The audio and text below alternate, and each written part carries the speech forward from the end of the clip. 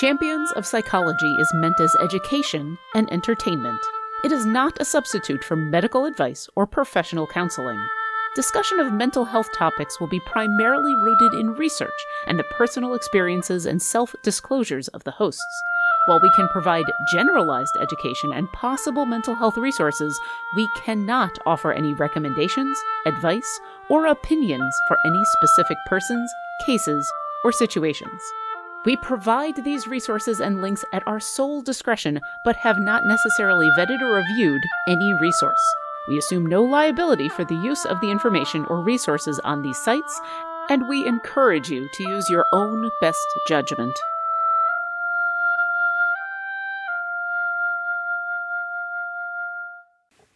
Hello, and welcome to Champions of Psychology, a show where we with the goal of openly talking about mental health and gaming, presented by Codename Entertainment and TakeThis.org.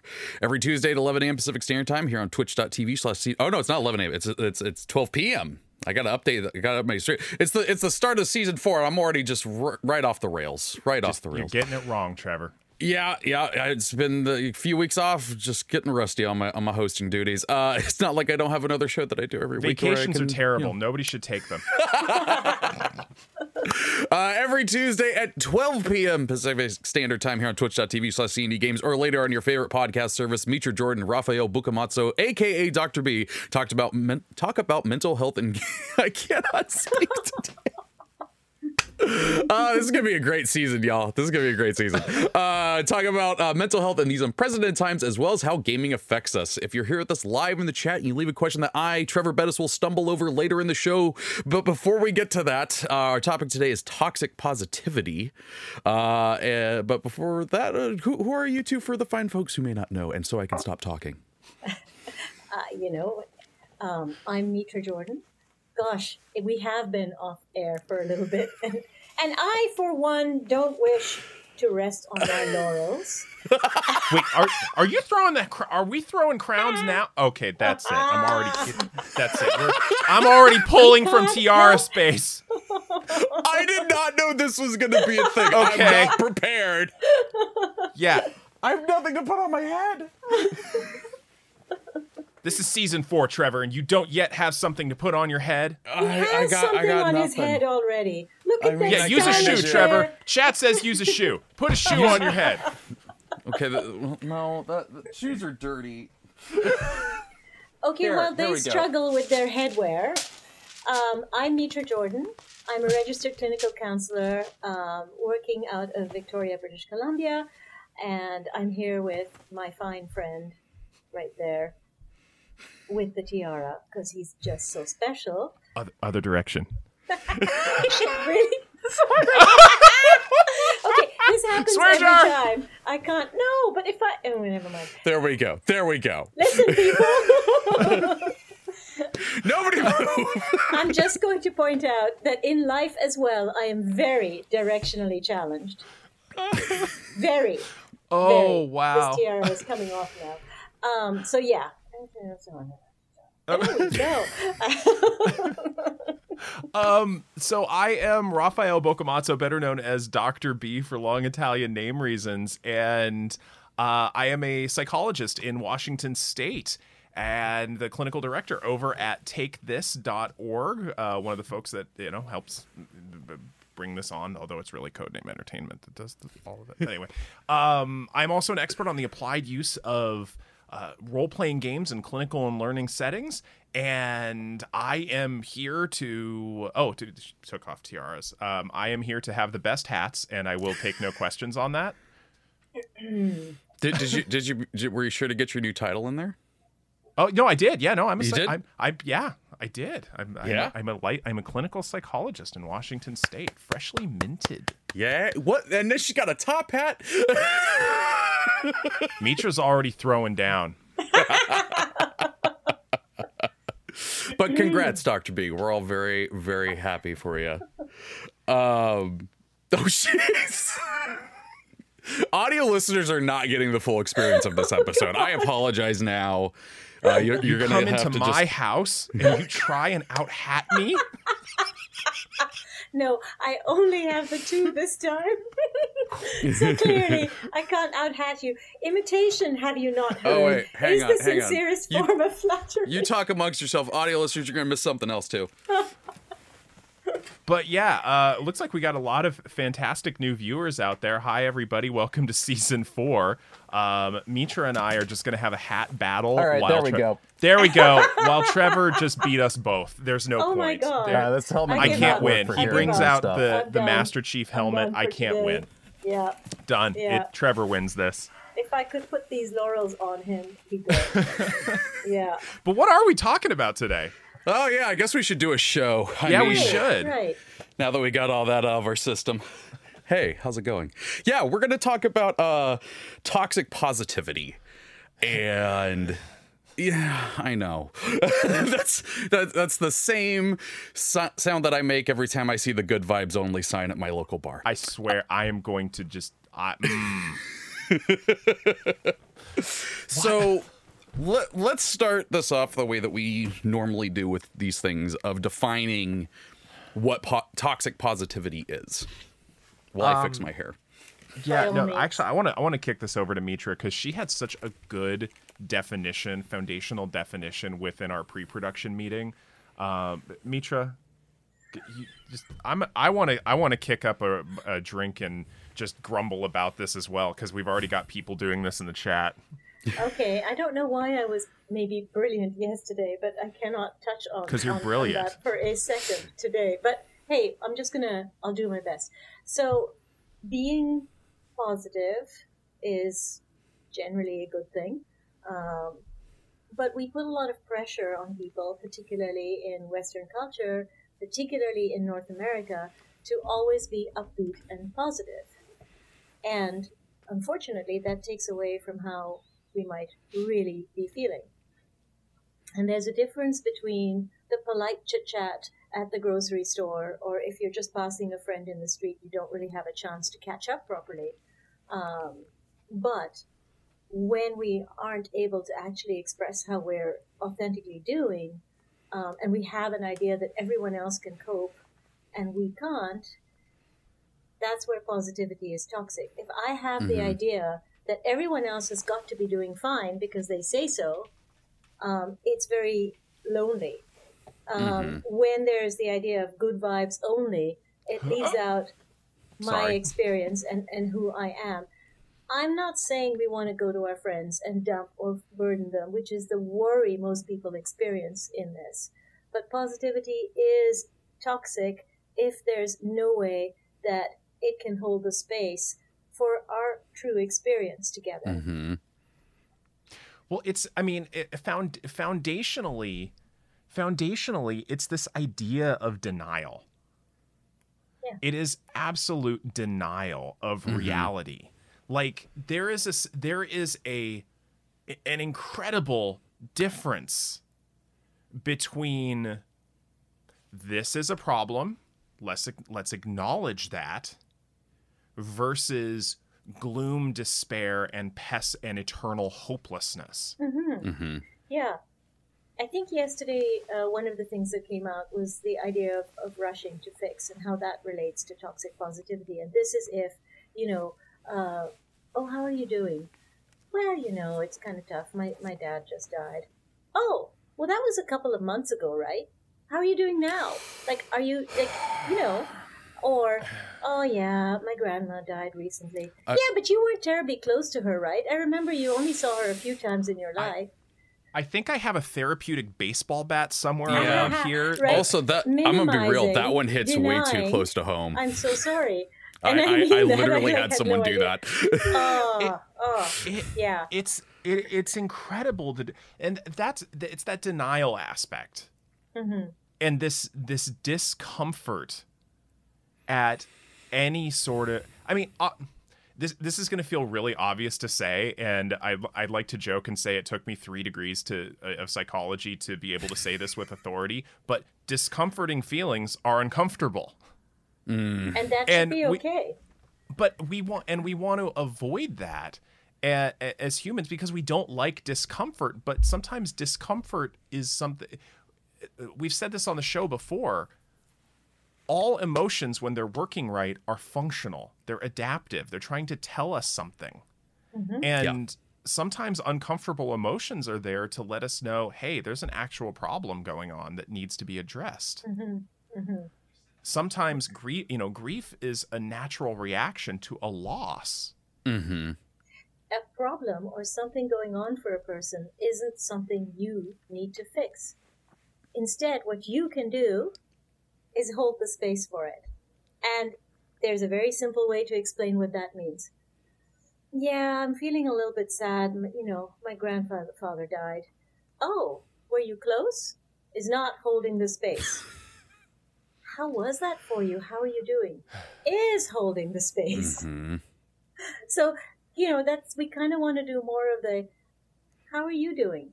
And then eventually, is there a way I can help? Is there anything I can do to support you? Or if you can't, you can be there and just listen for a few minutes. And if you can't, you can say, I would love to catch up about this later.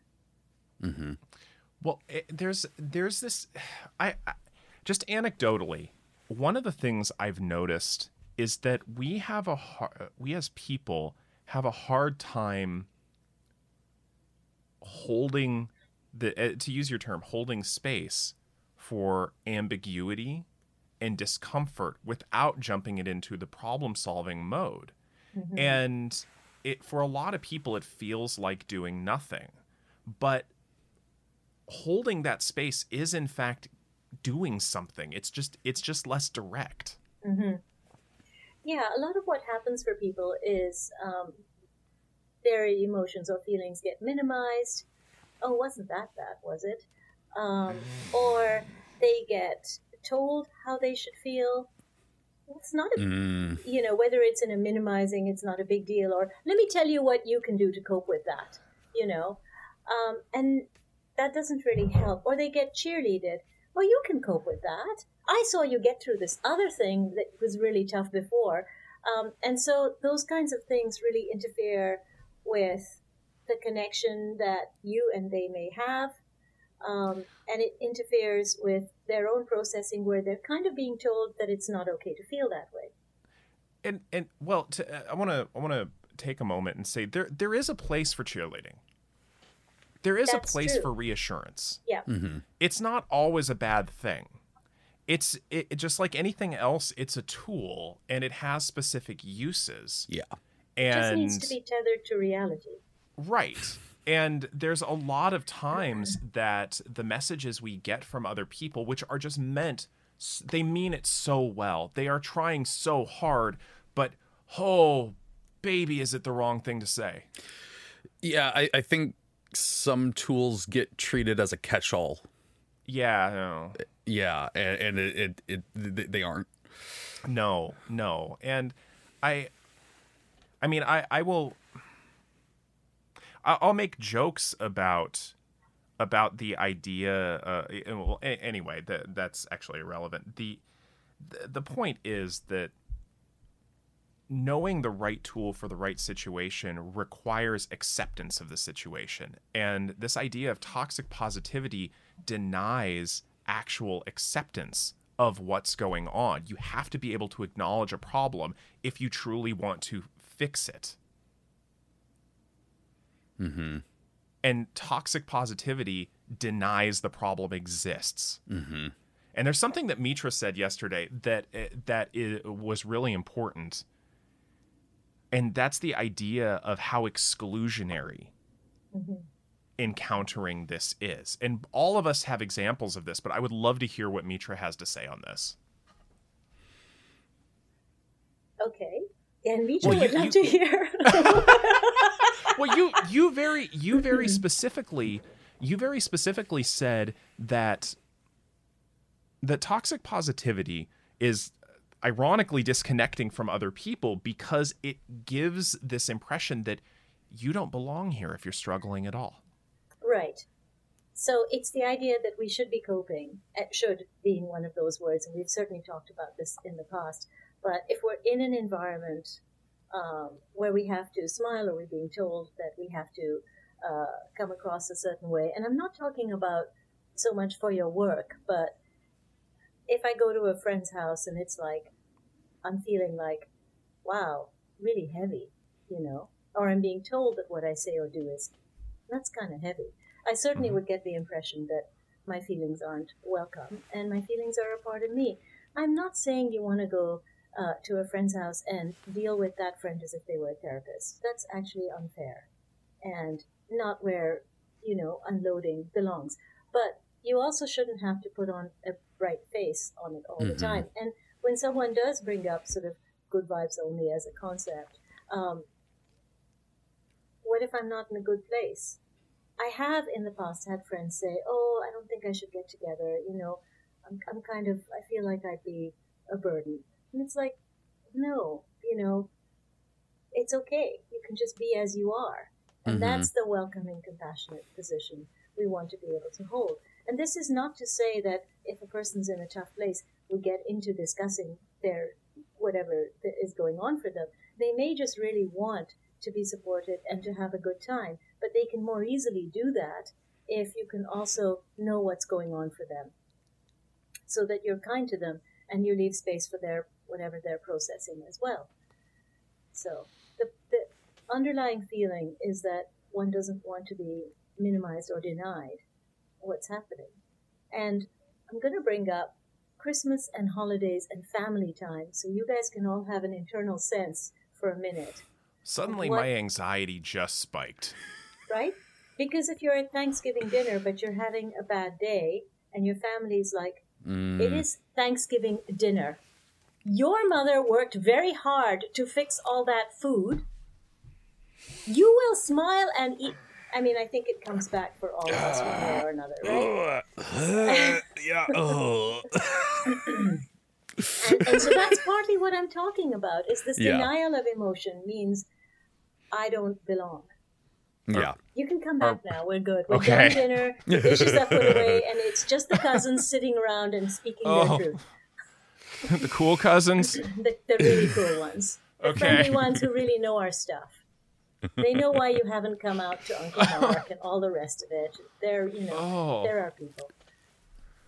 God, it's this expectation. I mean, you also said this yesterday. I mean, you were on fire yesterday. God, why can't Yes Stay be today? I made notes. I've got the notes. I know, and I'm the bad kid in school who didn't bring up the notes before the show. It's really. But one of the things you said is that it's performative. This is positivity. Oh yeah, it's coming back to me now. Right, and we're talking about this idea of. It's coming back to the idea of denial once again, that there's a big difference between acceptance of negative experience and reveling in it versus denying that that's a thing at all. And ironically, there's research to show the idea that denying one's emotions as a coping strategy actually takes more resources than being like, okay, that's a thing. I see it. And how do I work with that thing? Moving on. It takes more resources to actively deny negative experiences.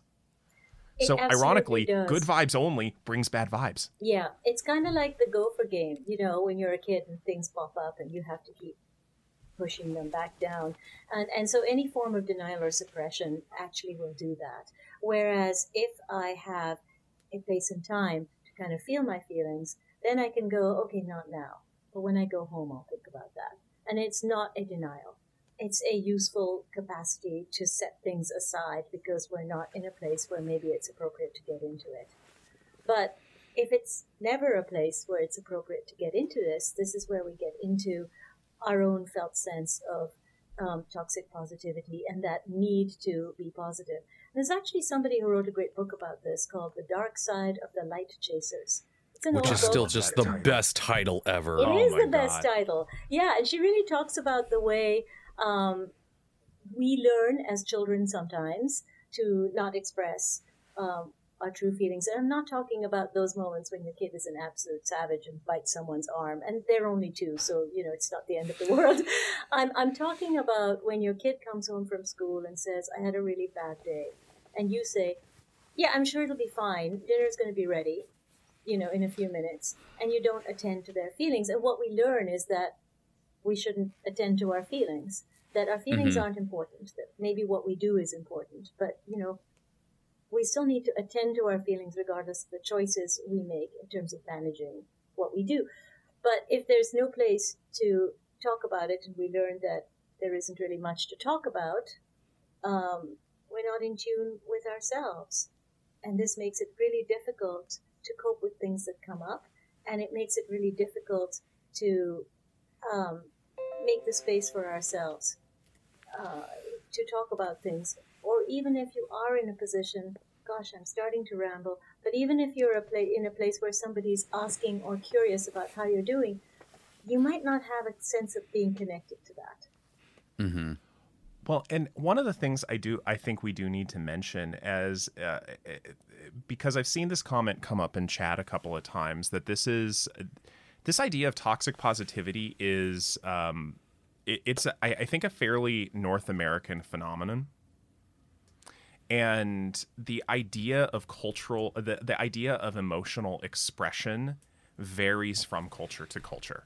Definitely. And there's research to support this as well, that the results of emotional suppression in specifically in the United States on the mental well-being of folks is very different than it would be. And I think I looked at one study that looked at a Hong Kong population as well, and it's a very different experience. So I want to be real clear and real overt that we're speaking from a very North American, specifically United States and Canadian framework. Mm-hmm. Mm-hmm. And from a more of a cross-cultural perspective, just to bring this in for a minute, although I think in some cultures the collective is more important than the individual, and duty and obligation are more important, people don't expect you to always be happy about this. People expect to support each other in doing the duty and obligation, but there is in some cultures certainly space to at least express how you're feeling about that. And if it's a shared world in that this is what we do, but it's understandable that we might find that tough sometimes, it does make it easier. Yeah, So like I said, I want to be just overt about the fact that, Mitra's training and my training are largely North American based, although Mitra has a much more overt multicultural focus in her psychology practice than, well, most people ever will. I just felt the urge to bring that up and say, this is a North American thing. This is a very, very North American concept. Because one of the folks in chat brought up the idea that this level of positivity in Germany was jarring. Absolutely. And a lot of the Northern European friends I've had, if you ask them, if you say, how are you? It's not just a little chit-chat to sort of set the tone. I learned from Dr. B that is called phatic communication, by the way. And that's where we make those little sounds. How are you? Good. And you? And then we can go on to have an actual conversation. But if you say to someone who's Middle Eastern as well, how are you? They will tell you, well, my shoulder hurts. And that goes for the Northern Europeans as well. They'll be like, oh, my father's doing this and my mother's like that and my child, and they'll get into it, which is very confusing for a North American person because... Hold on. I want to push back on that for a little bit, because as a North American autistic person, I love that level of honesty. God, I love that level of honesty. Yeah. This is why so many of my friends are from Boston, Philly, and New York, because they just straight up tell me. Yeah. And I'm cool with that. Yeah. And that's the same with my friends, actually. I wondered, what is it about these people? Oh, a thing they all have in common is they don't worry terribly much about tact. When we're close to each other, they're just going to say what they feel and say what they mean. And it's so much easier to cope with. Cypher Tier is in the chat, by the way. Hey, Cypher, thank you for being here. I forgot to mention Chicago. Yes, I love my friends from Chicago proper for that reason too. Cypher actually does exactly what I do. Cypher says, not me. I usually ask if they want the truth or do they want me to be polite and answer. Love it. This is why That's essentially what I do. Like Cypher. if I'm legitimately having not a great day and someone's just like, hey man, how's it going? I'm just like, do you really want to know? Or should we just keep the conversation going? Because it's true. It's just like, hey, if you want to get into it, I've had some stuff going on, but like, if you want to just have a nice conversation, I can also do that fine. Yeah, and I actually really love that idea, right? Because it's a nod to the true feelings that are going on, but it also says, yeah, I'm coping. We don't need to get into it, or maybe actively, I don't feel like getting into it. Awful day. Let's not go there. Don't need to go there. Don't need to go there.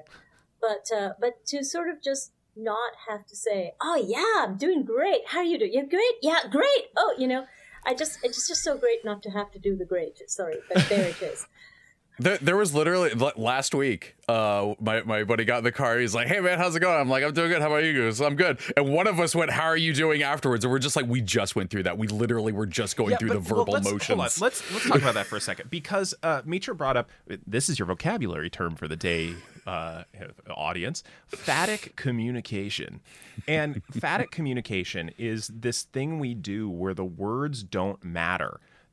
It's just to fill a social role of acknowledging other people's existence. And if anybody has ever had the experience of going to like the grocery store and saying hi, and the checker replies with "Good, you," and it's because they're not actually listening to the words. It's just a social context of acknowledging each other exists. And I've done the exact same thing as you, Trevor, where it's been like, "Hey man, how's it going? Oh, I'm good. How are you doing? Oh, I'm good. How are you doing?" And that's second time we know we're actually asking. Yeah. No, I blame that also for have a great flight. You too. I've even done the happy birthday and to you. I did that to a DoorDash driver the other day too. They were like, all right, enjoy your food. You too. And I'm like, you know what I mean. Have a great day, man. See, and I thought it was just a Catholic thing where it was just this call and response, peace upon you and you as well. And maybe the force be with you and also with you. I don't know. Okay, tell you what, I think that's a good time to take a quick break, remind our viewers and listeners of our disclaimer, and then come back and talk a little bit more about toxic positivity, and then check out chat and see what questions they have. So remember, you can put your questions in chat, and the awesome mods, Jay and Mars, will grab them and put them in the doc that we have. So let's take that disclaimer break. Champions of Psychology is meant as education and entertainment. It is not a substitute for medical advice or professional counseling. Discussion of mental health topics will be primarily rooted in research and the personal experiences and self-disclosures of the hosts. While we can provide generalized education and possible mental health resources, we cannot offer any recommendations, advice, or opinions for any specific persons, cases, or situations. We provide these resources and links at our sole discretion, but have not necessarily vetted or reviewed any resource. We assume no liability for the use of the information or resources on these sites, and we encourage you to use your own best judgment.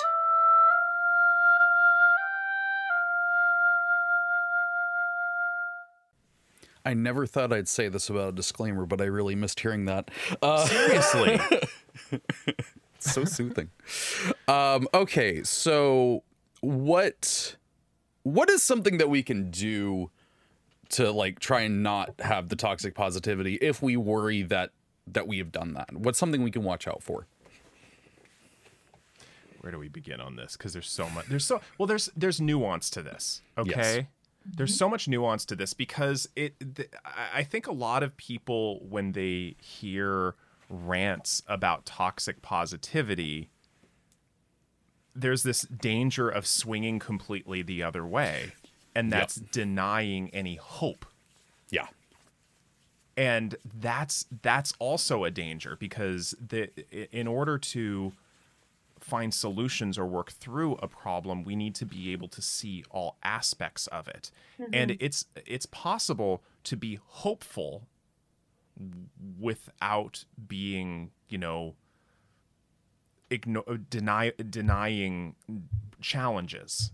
Yeah, so hope has to be connected to reality, right? And I don't know if all of you or any of you have had a chance, I think many of you would have had a chance to see Ted Lasso, but remember those first few episodes in particular where, so...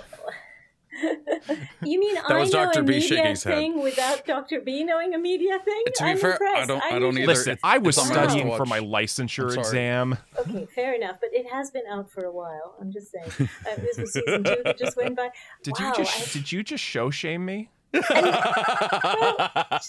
much of the time, I'm gonna say, I haven't a clue, and now for once, I am bringing it to the.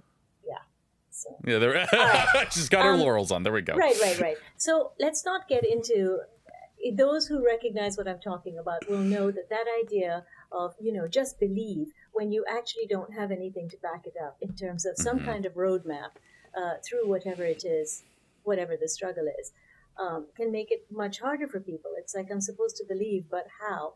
So, toxic positivity can feel like some kind of bizarre act of faith, and that's really not what we're talking about. What's helpful is to have a sense of what someone is struggling with, recognize that you can't and you don't need to solve it. I'm going to use a different example, actually. I'm thinking, when we talk about,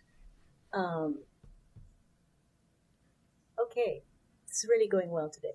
When we talk about any kind of really big problem that we see in the world, like how governments deal with things, or something a person's struggling with in terms of bureaucracy and paperwork or whatever. And it's just some of these bigger things feel really overwhelming. This is not the time to say, it's going to be fine, you'll get through it, when they're really wondering about how they're going to get through it. So positivity that's connected to reality is like, so let's look at some of the steps, that you can do, or things that you've tried. And sometimes it comes to, there's nothing more you can do right now. And that's when it's helpful to take one's mind off it. So if you can get through this, or it's going to be fine, is connected to a person's real experience, it's going to be much more effective. Then it's genuinely holding the hope for someone without imposing you should be hopeful on them. Yeah. And that's one thing for folks to bear in mind, is that we as people we often want to help people solve something. And it's very natural for us to jump to solutions. I'm guilty of it. We're all guilty of it. Especially when we think we understand the nature of what somebody's dealing with. But it often behooves us to, like we said earlier, take a step back. Just create that holding space for them. Ask questions about it that don't begin with why, because that invites rationalization and justification. This is making me smile a little bit because there's questions on your D20, and I'm really enjoying that right now as you talk about questions. For audio listeners, there's a D20 on his fez that has question marks on it. Ask questions. I will tell you that the name of this particular model of Fez is called Die Curious. And, of course it is. Of course it is. Perfect colors. But asking open-ended questions about people's experiences and being able to accurately reflect back their perspective is a powerful tool in and of itself. It feels slower than problem solving. It feels less active than problem solving. But it's often so helpful when it comes to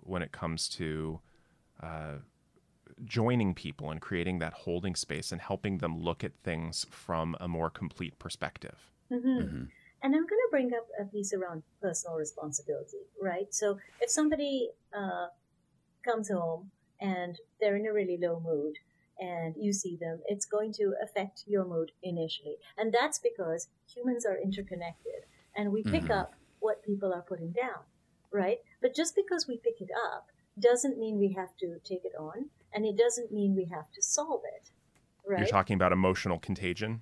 Yeah.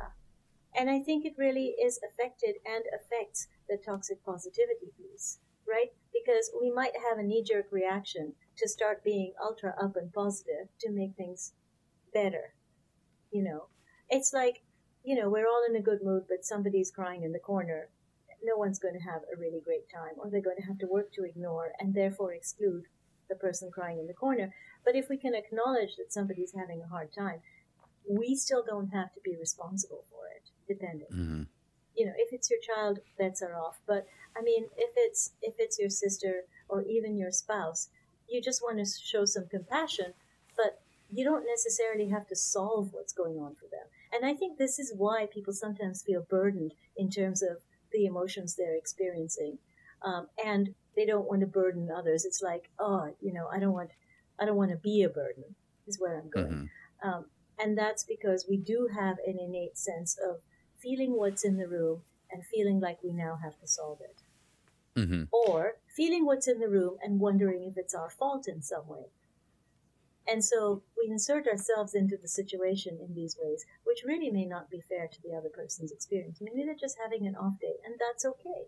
Not our fault and not our responsibility. And if it's a friend of ours, we can just say, hey, how's it going? You know, but we don't have to take it on. If it's not going so great, we can say, you know, we can ask if we want or have the time, as we've said earlier. But there's something. Oh, no, sorry. No, really, I was There's done. something Thank you said yesterday that's See? incredibly poignant. I mean, seriously, you were on fire. If he says one more time. I took notes. You were on fire yesterday. Thank you. Thank you for saying that today. It helps hold the faith, given that anyway. One thing that you said is that forcing people to be positive when they're not ready, or even go so far as to tell people to forgive those who have legitimately transgressed against them. Because forgiveness is a process that can't be rushed. Mm-hmm. For some people, they may never decide to forgive the people who hurt them. Mm-hmm. And some people do, but that needs to be a process that they come to on their own through the processing of the experience, the emotions, the ramifications, the narrative, etc. Yeah. And forcing people to do that too quickly can end up damaging them in the process because they don't have a complete scope of what they're forgiving, how they're forgiving, and it ends up backfiring in so many damaging ways. Mm-hmm. Mitra said that, by the way. I mean, I'm just repeating what she said. I'm going to keep him around all the time from now on. Credit where it's due. I mean, thank you. Yeah, you can't. Well, actually, I want to. I actually want to use that as an example because some people in the chat have been kind of asking like, okay, but like, how do you tell the difference between the positivity? That right there was being positive, and there was positivity there. He was giving Mitra a compliment about, you know, the meeting that we had yesterday. Mitra wasn't feeling down about the meeting, and Dr. B was just continuously saying, no, you're fantastic, you're great, and it's, you know, don't listen to yourself, all that stuff like that was being positive. If Mitra was feeling down about it and, you know, she had problems with it, then that straddles the line of being toxic for the toxic positivity thing, where it's ignoring the problem that is happening there. Mm-hmm. And just, you know, ignoring it outright. Nope, just be positive. That's all it is. Don't worry about it. Mm-hmm. Yeah, it's not taking into account the person's experience if you're doing that. And I think that's the difference, right? Mm-hmm. I think that if you're pushing past a person's emotional process, that's also an issue. Because the thing is, there is an emotional process. And you don't know how long or what it's going to look like for an individual. And this question of forgiveness certainly is a big piece of it. And I do like to distinguish between resolving something and forgiving someone. Because I might have a resolved sense of my relationship with someone who's done me harm. Maybe I cut them off. Maybe I'm just super cautious around them. And there might be a piece of me that does find it really hard to forgive them. But that's not to say that that's festering in any way, right? There's this idea that if we don't forgive someone, we've let it go. No, some things may be unforgivable, and that's okay. You know, somebody harms my child, I'm sorry. That might be unforgivable. Certainly if it was deliberate, it's going to be unforgivable. And I might be really resolved about my relationship with them. It might not have a ton of heat for me or upset for me. I might be okay with that. But that doesn't mean that there's a piece around forgiveness. But if we have an idea in terms of positivity that you can't move forward unless you do a certain thing, right? And we put pressure on people to have to do that thing, right? If you don't forgive, you can't move on. Well, maybe not, but this is an opportunity to talk about cultural lens as well. That you know, telling people what to think has been the root cause of so many cultural atrocities over you know, the millennia, and not making space for their own narrative, not making space for their own thought process, not making space for their own feelings, whether it's on an individual level or on a cultural level or both. This is something that, as we've said, can cause a lot of damage, to essentially tell people they're thinking incorrectly, not giving them the space to discover it themselves, not exploring it with them, but just straight up saying you're thinking wrong. Yeah.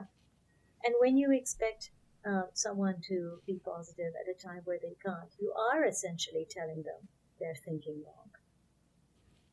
That's actually right there, the center of it. I'm like, okay, cool, great, episode over, awesome. We're that's the set. That's what we're doing. One of the other things we talked about yesterday that I think deserves some attention, because it's been commodified in really inappropriate ways by first the mental health profession in and of itself, but then the you know, sort of self-help pop psychology world, is the idea of radical acceptance. And for those of you who are not necessarily familiar with it, this radical acceptance idea came out of largely out of Zen Buddhism, and was, I think, largely introduced to the modern psych world through something called dialectical behavioral therapy. If there are earlier examples of it, then I'm not aware of them. So if I'm wrong, I'm wrong. But it's this idea of truly being able to see all aspects of things and accept things the way they are. And a lot of people misinterpret that as giving up hope. Yes, and it got connected, particularly in terms of Zen Buddhism and even other religious traditions, as a spiritual bypassing. And so the heart of that idea, and I practiced Zen Buddhism for some time, so pretty familiar with it from that perspective, is this idea that some emotions are not okay. Sorry, that's the bypassing piece. That's not actually how the religion thinks about it. From a Zen Buddhist perspective, the idea is that we need to compassionately witness all our emotions. The idea of meditation, and why it's so hard to do, is you're sitting with yourself. And as your thoughts arise, you allow them to pass instead of hanging on to them. And this is because, from a neurological perspective, we understand that you can kind of keep certain thought processes going, and that's not super helpful to you. For example, if I'm upset about something, it's one thing to observe my upset and recognize that, say, someone, wasn't respecting me in some way or something. I'm upset about it, right? It's one thing to go, yeah, that's upsetting. And to just allow myself to sit with my upset feelings so I can process them.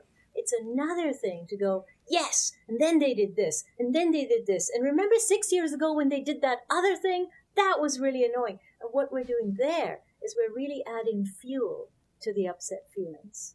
And we're magnifying them.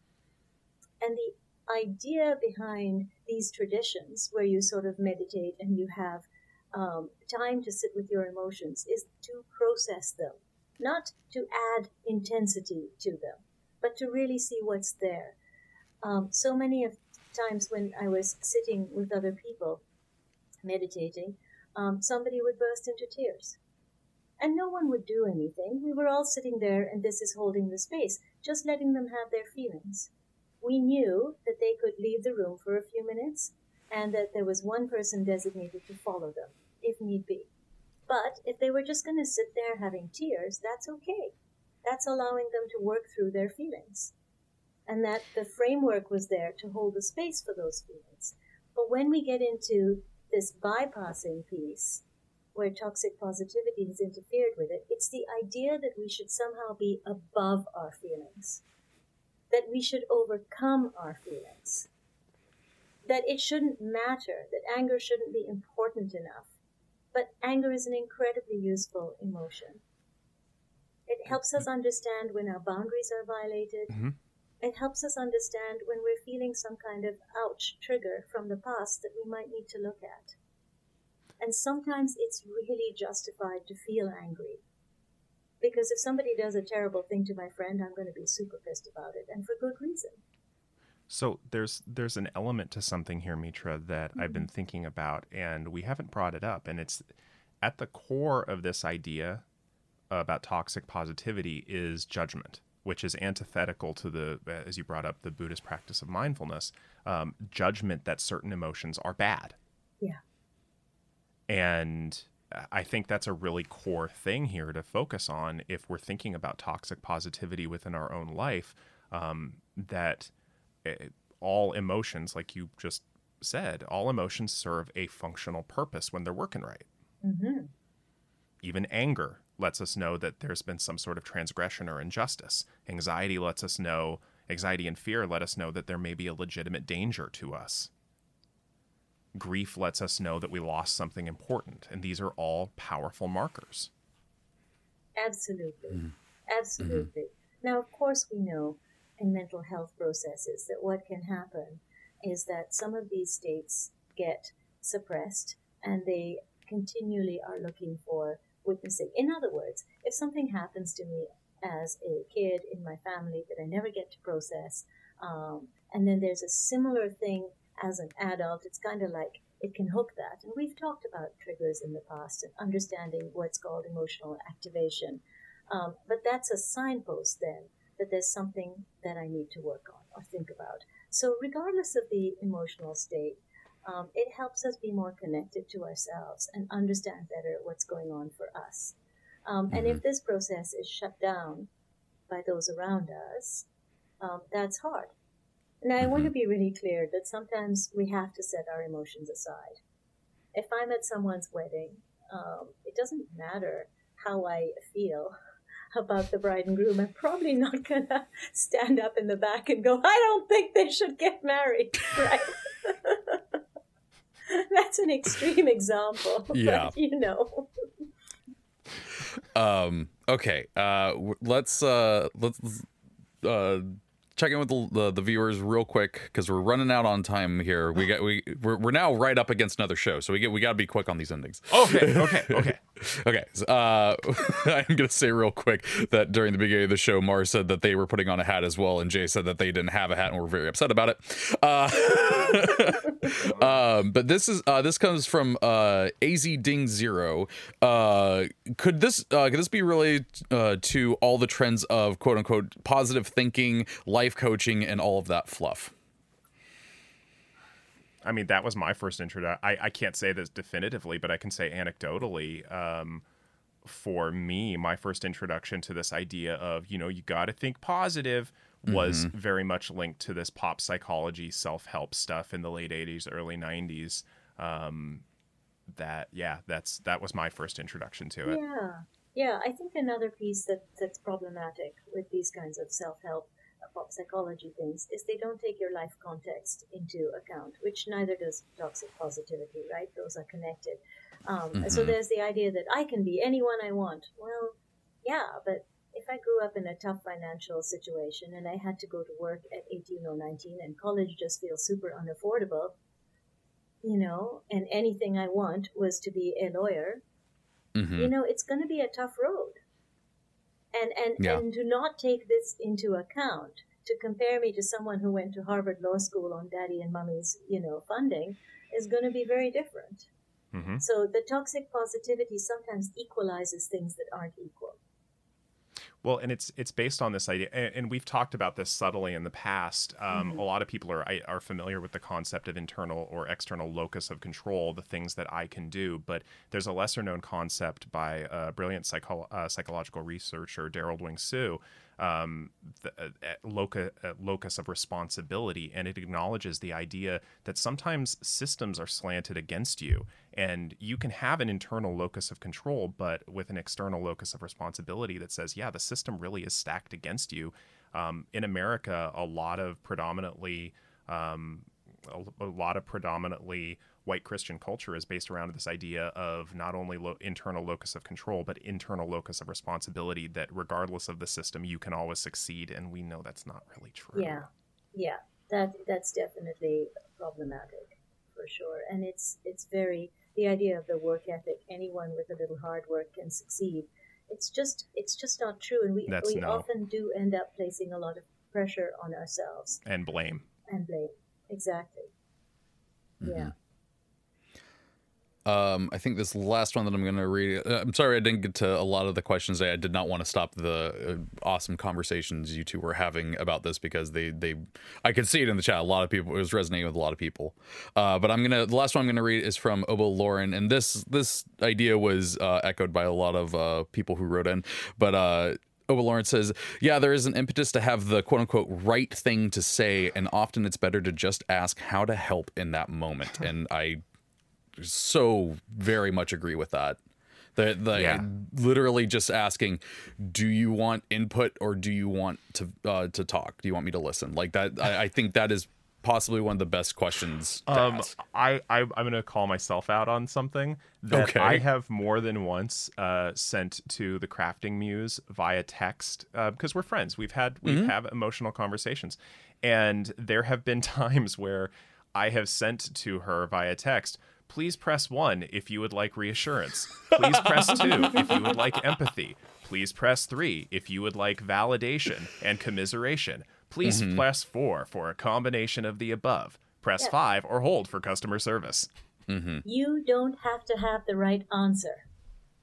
Just the right care in your heart is a start, and just asking people what they need. Really, you don't have to fix it.